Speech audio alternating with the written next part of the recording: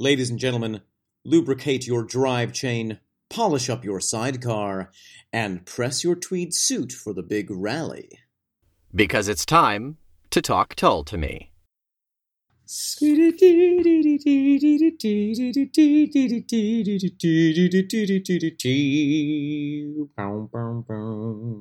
Bum, bum.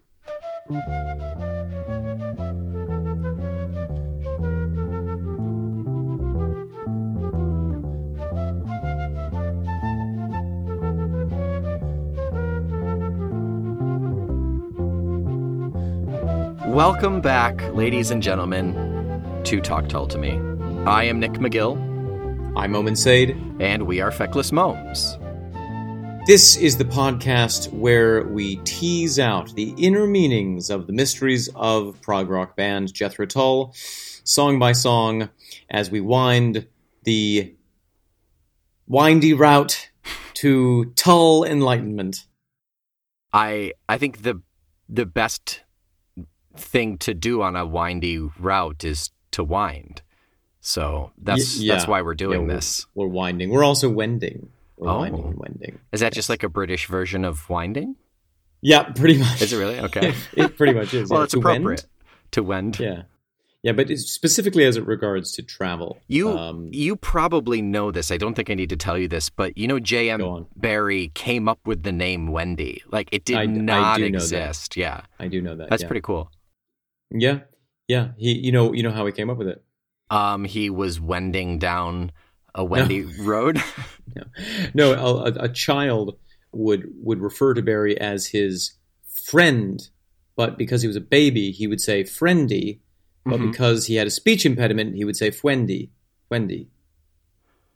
And he just dropped the F and made Wendy. He just dropped the F-bomb and made a Wendy. Yeah. You can get in serious trouble for that in some places.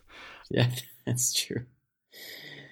So before we dive into things, I just want to say we now have 3 5-star reviews, or 5-star ratings, rather. Whoa. Whew. Yeah, Yep. Don't get my heart going like that. I know. But one of them is a 5-star review. Ding, ding, ding, ding, ding, ding, ding. That's our first review, Our first review. On any platform. On any... This is embarrassing, and it's your mom doesn't count. Her telling you that you did a good job is not an official podcast platform, Nick. Hey, how many times do I have to remind you? I have at least 3 stickers on the fridge right now, so this is embarrassing, but the fact that our numbers are so low means that we don't get all the information that we could. Oh, right. Yeah. So it's hard to dig up actual listenership and all of that. But on iTunes, our first review, I'm going to read it for everybody. It's from J-Dubs, old J-Dubs. Yep. Jiffy D. As a fan of Ian Anderson's work and Jethro Tull's amazing catalog of albums since I was a teenager, this show has reignited my always simmering curiosity and fascination with this idiosyncratic artist/band. And which is its own tiny subculture around the world. The Feckless Momes have found the perfect balance between sarcasm and praise, academia and frivolity.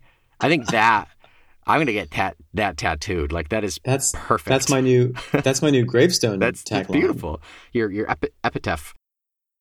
Whatever happens in that place where you can both laugh and learn is what makes Tull so special to me. It's an earnest but also cheeky, dark but also real and fun. Being original is the highest achievement an artist can aspire to, and thanks for this podcast, I can celebrate one of my favorite life soundtracks and the niche, underrated genius of Ian Anderson every week. Wow. Yeah. Well, if that's a good review, that's actually the first good review of anything that I think I've ever heard. That's our first good review. That's our best review, Omen. That's You know what I like? What did you like?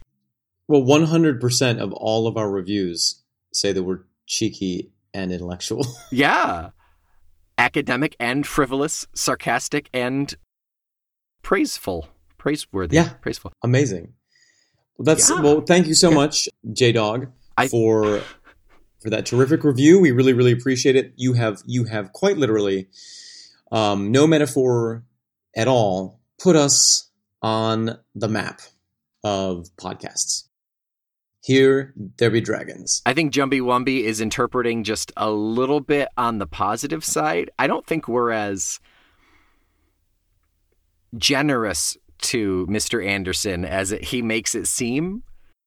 I think we will be the further we go on until we hit like the mid 80s. The late 80s. Yeah. Well, I think what J-pop picked up on though is that we really do. We come at this podcast from a place of love. We come at Ian Anderson. We come at him out of a dark alley from a place of love. with a flute that's been shaved into a shiv. Yep. Give me all your salmon and your endangered cats. Oh yes, put them all in my pockets. Well, yeah, amazing, Nick. I think this is a cause for celebration. Yeah. Absolutely. And you know how I think we should celebrate? I have a rough idea, and you're right. Frankly, You're right. You're right, Nick. Yep. It is. We should play in time. Oh, I was talking about something else, but I'm glad you brought that up. Yeah, let's listen to that song. I guess mine is less embarrassing than yours would have been. So wait, what are we listening to this week, Nick? It's Play in Time. Let's have a listen.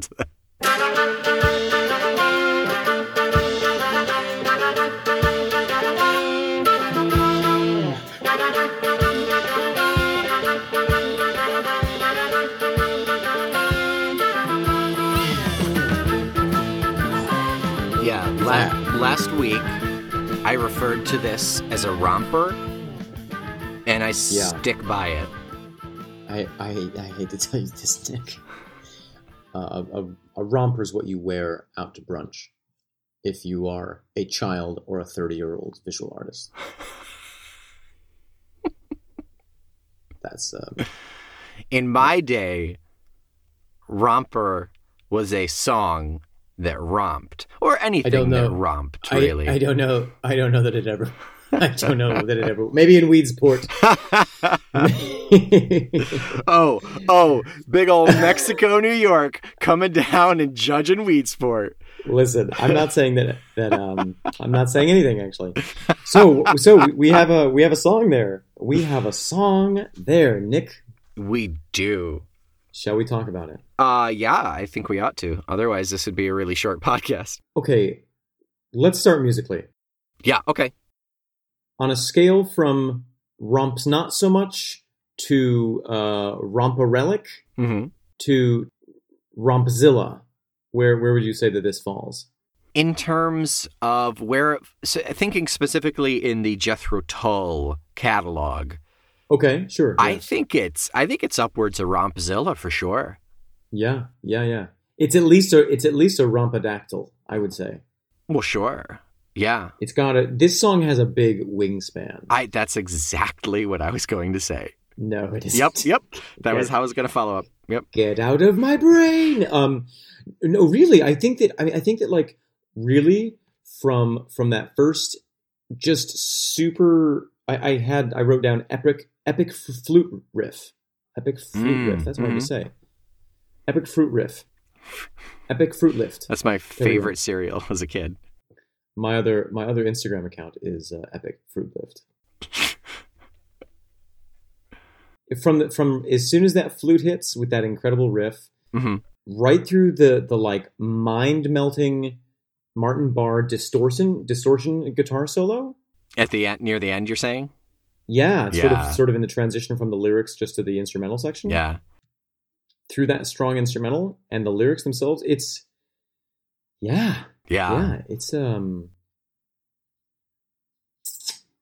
it's a hefty pie. On the whole, I don't think that musically it's super complex. It's really just a lot of like blanket this is the song that's going on in the background, and every now and then we'll have something come forward and do a solo, essentially. This feels very much like a solo song, you know? You mean a song which is meant to display solos? Yes. Yeah. I see.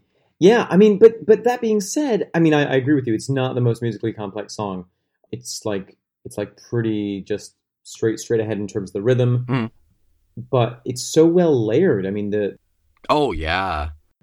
organ is really seeping through. It's got a hearty broth. You know, when you have like an incredible ramen and you're like, oh, all the individual things I'm tasting, but also like the actual broth itself is just so it goes into your bones. That's what I feel about the organ. When they simmer marrow bones for like 48 hours to get that fatty, rich broth. Right. This is a fatty, rich broth of organ bones. It is the unsung hero of this song. It really is. Yeah. I am singing. We're singing it now. Yeah. So there's that, yeah. And then there's like, I don't even know what Martin Barre is doing to get that guitar sound.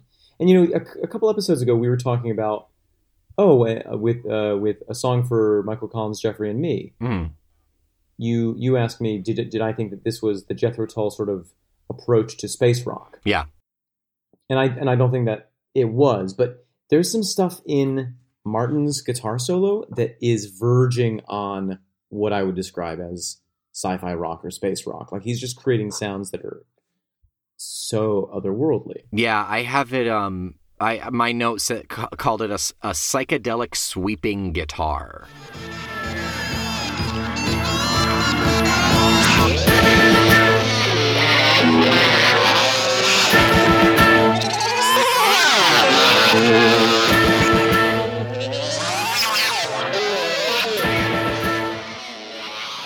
Yeah, absolutely. And it's just thick distortion, probably one or two pedals. There's some sliding, Yes. and then there's some really fast picking in there. And it kind of, if you're not expecting it, it kind of sneaks up on you because we don't get any hints of it in the first, I don't know what, like minute and a half of the song. Right. Yeah. In the two verses, I don't think that we get to that level. I mean, we hear the guitar certainly. No way.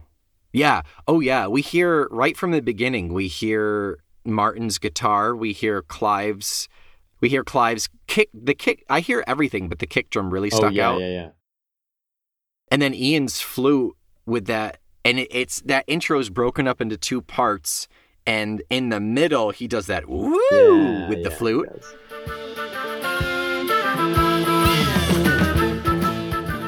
And then it really starts to kind of pick up momentum. And he and Martin are playing. They're playing together with that first riff, aren't they? Mm-hmm. Which is really cool. And then it diverges when the lyrics come in. Yeah, it's pretty powerful. This song is a great opener right from the start. And honestly, I think it would be a great opener for a concert. Absolutely. I wonder how musically and lyrically. Yeah. I wonder how many times this has been played in concert. Let me tell you. Let's go over to the play count. Play count. Welcome to the Jethro Tull How Many Times Has It Been Played-O-meter. Nick, we're about to spin the wheel of how many times this has been played in concert. We're going to consult the Oracle. Why don't you press that big button there? Boop.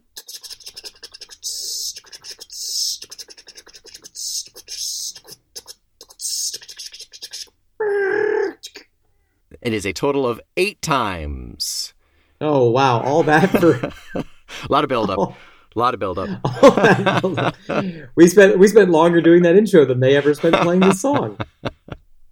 8 times when? 8 times. We have 3 times in 1969 by Jethro Tull. Okay, right. The first one was November 26th, 1969, at the Santa Monica Civic Auditorium in California, USA. They've never recovered. That was, oh yeah, they blew the doors off at 100%. Santa Monica has never been the same.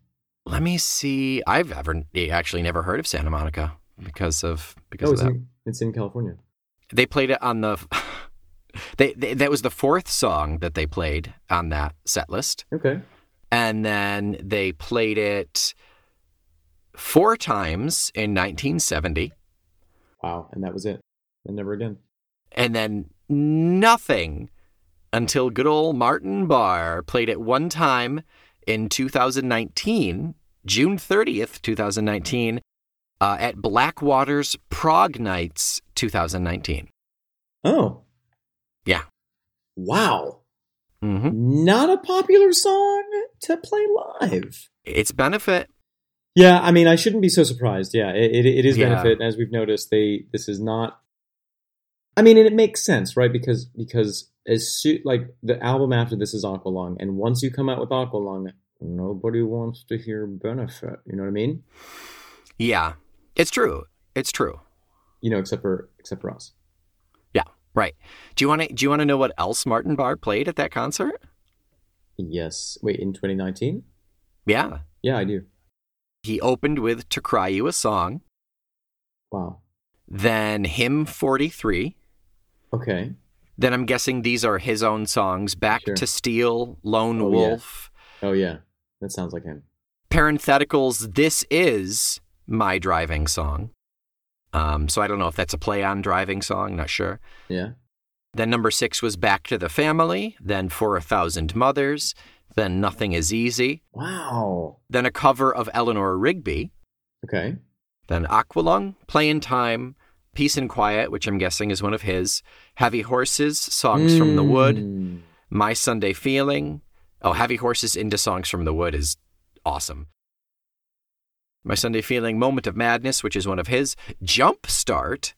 Oh, I love that. Then A New Day Yesterday to end it, and his encore was, of course, Locomotive Breath. Yes, that makes sense. Oh, and can I say something really controversial and we may lose listeners because of it? Okay. Yes, I guess I'm ready. I think Locomotive Breath is overrated. Okay. Well, let's get there when we get there. Let's save it. We'll save it. Oh, when will we get there, Omen? Great question. Let's go to the When Will We Discuss It-O-meter.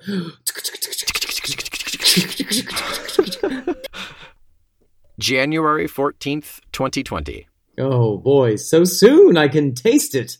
Not far off. Not far off at all. Yeah. Mm-hmm. If we can manage that. We can manage it. Fantastic. Well, that sounds like an amazing set. Yeah. Let me see. Do I have anything else? I really dig the random organ at the very end. That feels like very 70s rock to me. Oh, it does. Yeah. Take the flute out. And this song is one of their most legitimately 70s rock songs, I feel. Yeah. And they don't have many more that sound like this. This song does not sound like anything else to me in their work, really. It sounds like what must be played, what must be sung. That was... Thank you. A halfway decent segue. Thank you. All right, yeah, let's get into lyrics. I'm assuming that's where you want to go? I do. So here's why I was just a little bit surprised that it hasn't been played more, is because I really feel like, okay, so as we've discussed, sometimes Ian Anderson is singing or writing as a character, sometimes as a fictional version of himself, sometimes as a fictional version of someone else, and sometimes he's just like straight up saying what Ian Anderson feels. Mm-hmm.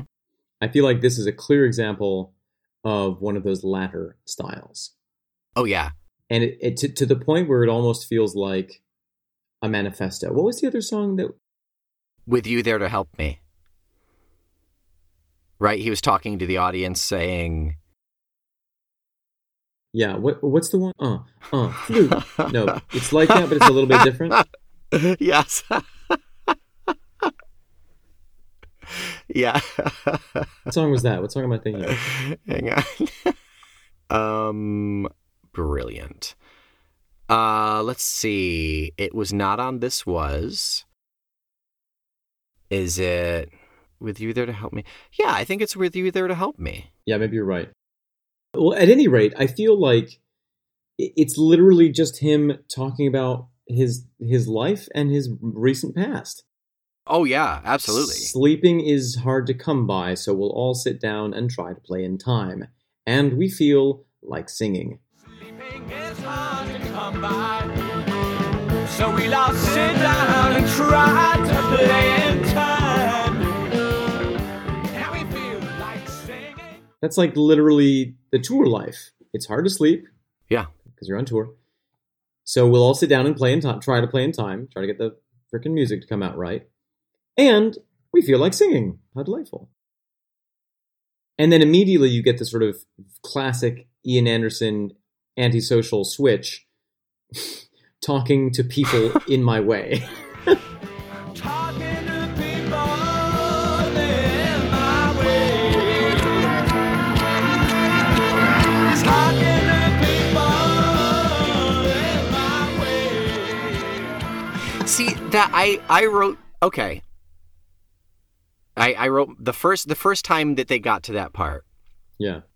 I wrote it down. Is it in my way? Does that mean in the manner which he does? Like, this is how I talk to you? Or is he saying, or are they physically blocking him? Are they preventing him from moving? So funny. I'm so antisocial that I just automatically assumed that he was describing the way I feel when I'm trying to leave a party when it's past my bedtime. When you can't Irish goodbye. Yeah, exactly. When I'm like trying to be polite and so I'm just like talking to the people who are in my way. Yeah. But I actually like your alternative theory here that he's talking to people in his, parentheses, own, end parentheses, space, way.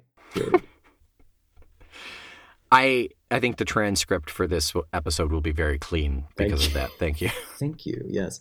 But on the second verse, I went back to that note and said, oh yeah, it's definitely, he's saying, I'm communicating to you as a rock star.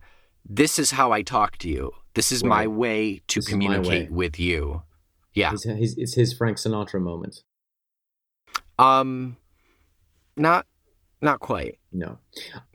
So the beginning of the second verse I love because it's just so autobiographical. Mm-hmm. Blues were my favorite color. Oh my God. What a golly. The hammiest fist reference to this was. It could not be any more ham-fisted and still be kosher. Yeah. If that metaphor were any more transparent, we'd be using it as a looking glass. No, that doesn't make any sense. I'm sorry. Sorry, everyone. I'm sorry. It's been a long week. My metaphor making machine is broken. Let me push the metaphor button.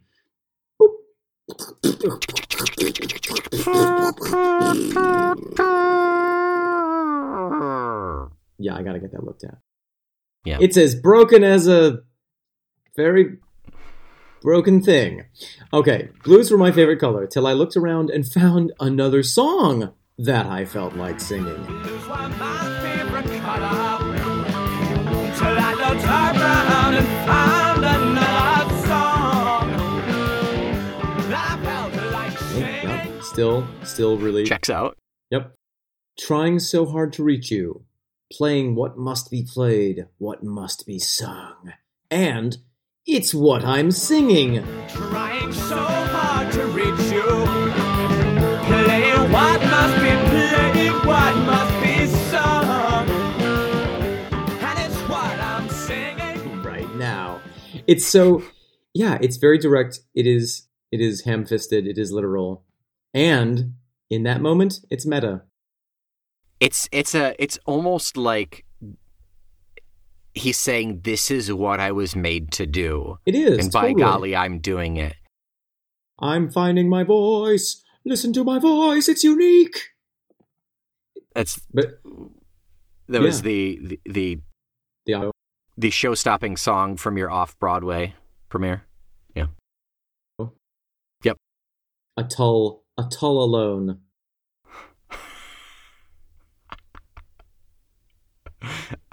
Keep going. Tull Tales. Tull Tale is actually, there was a cover album of all Tull songs by people who were involved with the band at one point or another. Oh, really? And it was called Tull Tales? And it was called A Tall Tale, yeah. Oh, that makes sense. It's very obvious. Yeah. So it is interesting. Yeah, no, I agree with you, Nick, that he's really, this is him saying, I'm unique, I'm important, my voice is important. But he's also trying so hard to reach us. He's trying so hard to reach you. Like, it hasn't quite come together yet, in a way. He still feels, perhaps. I'm not sure I actually get the whole I'm unique, I'm special vibe from this. To me, it more communicates just like, this is how I can talk to you. This is how we communicate. It's not necessarily because I'm a big rock star. It's that, for lack of a better term, I have a disability, and this is how I talk to you. I can only communicate with the flute. It's a rare disease. Yeah. Yeah, playing what must be played, what must be sung. Mm-hmm. Right. I don't think it's a scream. It's a scream in the dark about his individuality, so much as just a statement of the facts. Yeah. That he's original. Like, you can't listen to the song and hear, this is a sound unlike anything else. Even if it is in the style, like you were saying, of the 1970s, and it does have that kind of denim-y type vibe. Mm-hmm. It's a totally unique sound still, because it's still Ian Anderson. It's still Jethro Tull. Yeah. I concur. I thought I had something more to add to that, but that's pretty succinct. That's pretty good. Yeah. Now, Omen. Hello, Nick. Yes.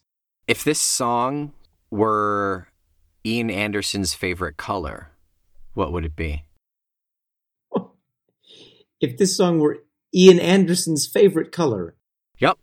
I stick by that. Why are you how you are, Nick? What tests haven't come back What happened yet. to you? If this song were Ian Anderson's favorite color, what color would it be?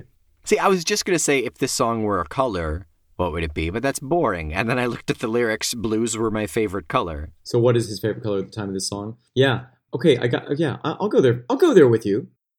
Dragging you down the sidewalk. Yeah. Fingernails making grooves in the pavement. Yep. So have you seen pictures of the 1970s, or like, when you sort of like do the typical sort of like if a high school puts on a 1970s themed dance and you have the sort of day glow daisies with the rounded edges, and you have all those sort of like basic primary sort of like pastels, but on mushrooms, those colors. The opposite of that. The opposite of all that. It's like a genuine paisley silk suit, like an old fashioned, like a 19th century paisley smoking jacket that is vivid but also quite dark. Okay. That you wear in an inappropriate location. I think that is the favorite color of Ian Anderson that this song is. Did you say in an inappropriate location? Yeah, like you wear it to the beach.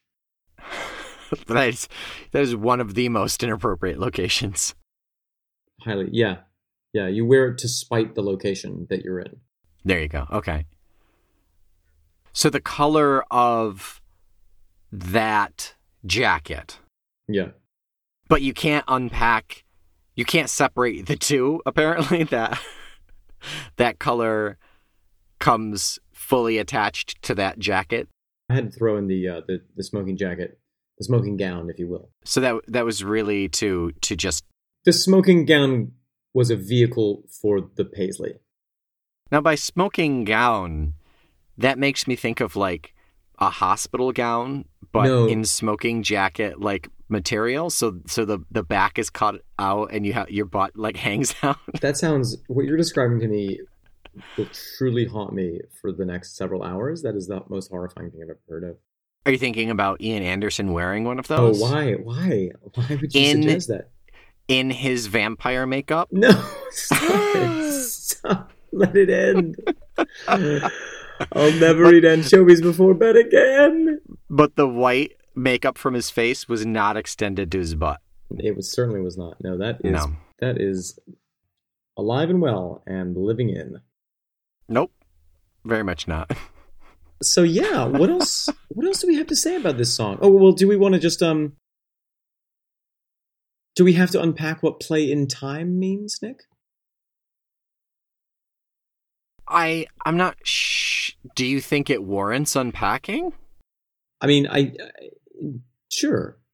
I don't. Then begin to unpack, please. I think it's. I was trying to look for any deeper meaning in it. I mean, because obviously, he's talking to play in time is to play as a musician in the correct tempo with your fellow musicians at the correct tempo that the piece wants to be in. But in time, also, to do anything in time refers to doing something in the future. You'll get to that point. So you'll get to playing. Oh, yeah. But it could also mean before it's too late to play in time. Oh, yeah. All of that said, the line is, so we'll all sit down and try to play in time. Right. Yeah. So and I think it's literally just like we all, yeah. Because the line before that is sleeping is hard to come by. So maybe they're all sleep deprived and they're all friggin' exhausted at this point. But they're still trying to put on a really good concert for the people who are paying money. Yeah.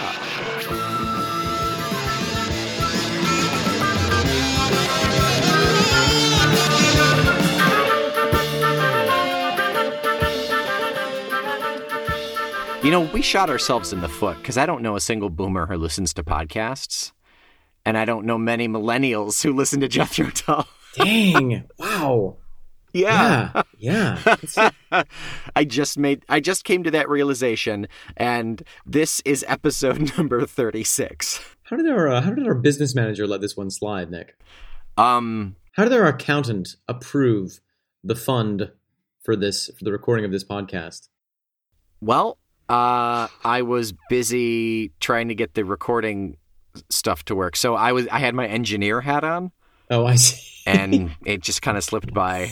I didn't have any of those other hats on. I was going to be our accountant, but then I found these really cool snacks that my fiance got, which are frozen pieces of pineapple dipped in dark chocolate. So all my plans went out the window. Yeah, that sounds worth wasting 9 whole months. Yeah. Yeah. So that's a very positive note to end on. My dad once told me that I was worth wasting 9 whole months. And that's the last time you ever spoke to your father. He was New Orleans bound that evening. Your dad is like a great old oak. Or an ancient dragon where 9 months means nothing to him. Yeah, time is truly an illusion. Yeah, it is the blink of an eye for him because he's lived for so long.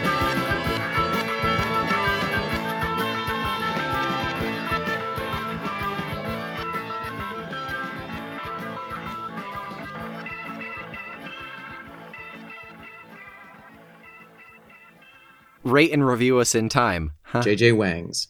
JJ Wing Wangs. Yeah, we will, if you give us a review, we will, I promise you, we will massacre your name just like we did to Jumbo Wumbos.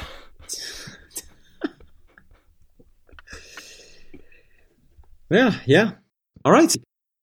We can look forward to actually one of my favorite songs in the entirety. I think it's a very underrated song. It is Saucity, You're a Woman.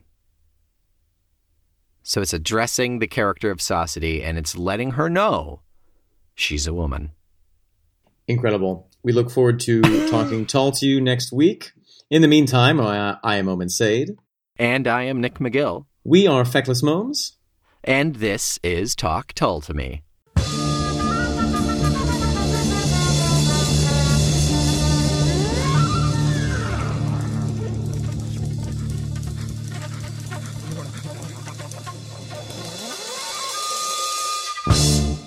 Okay, and I'll just drop it in the front.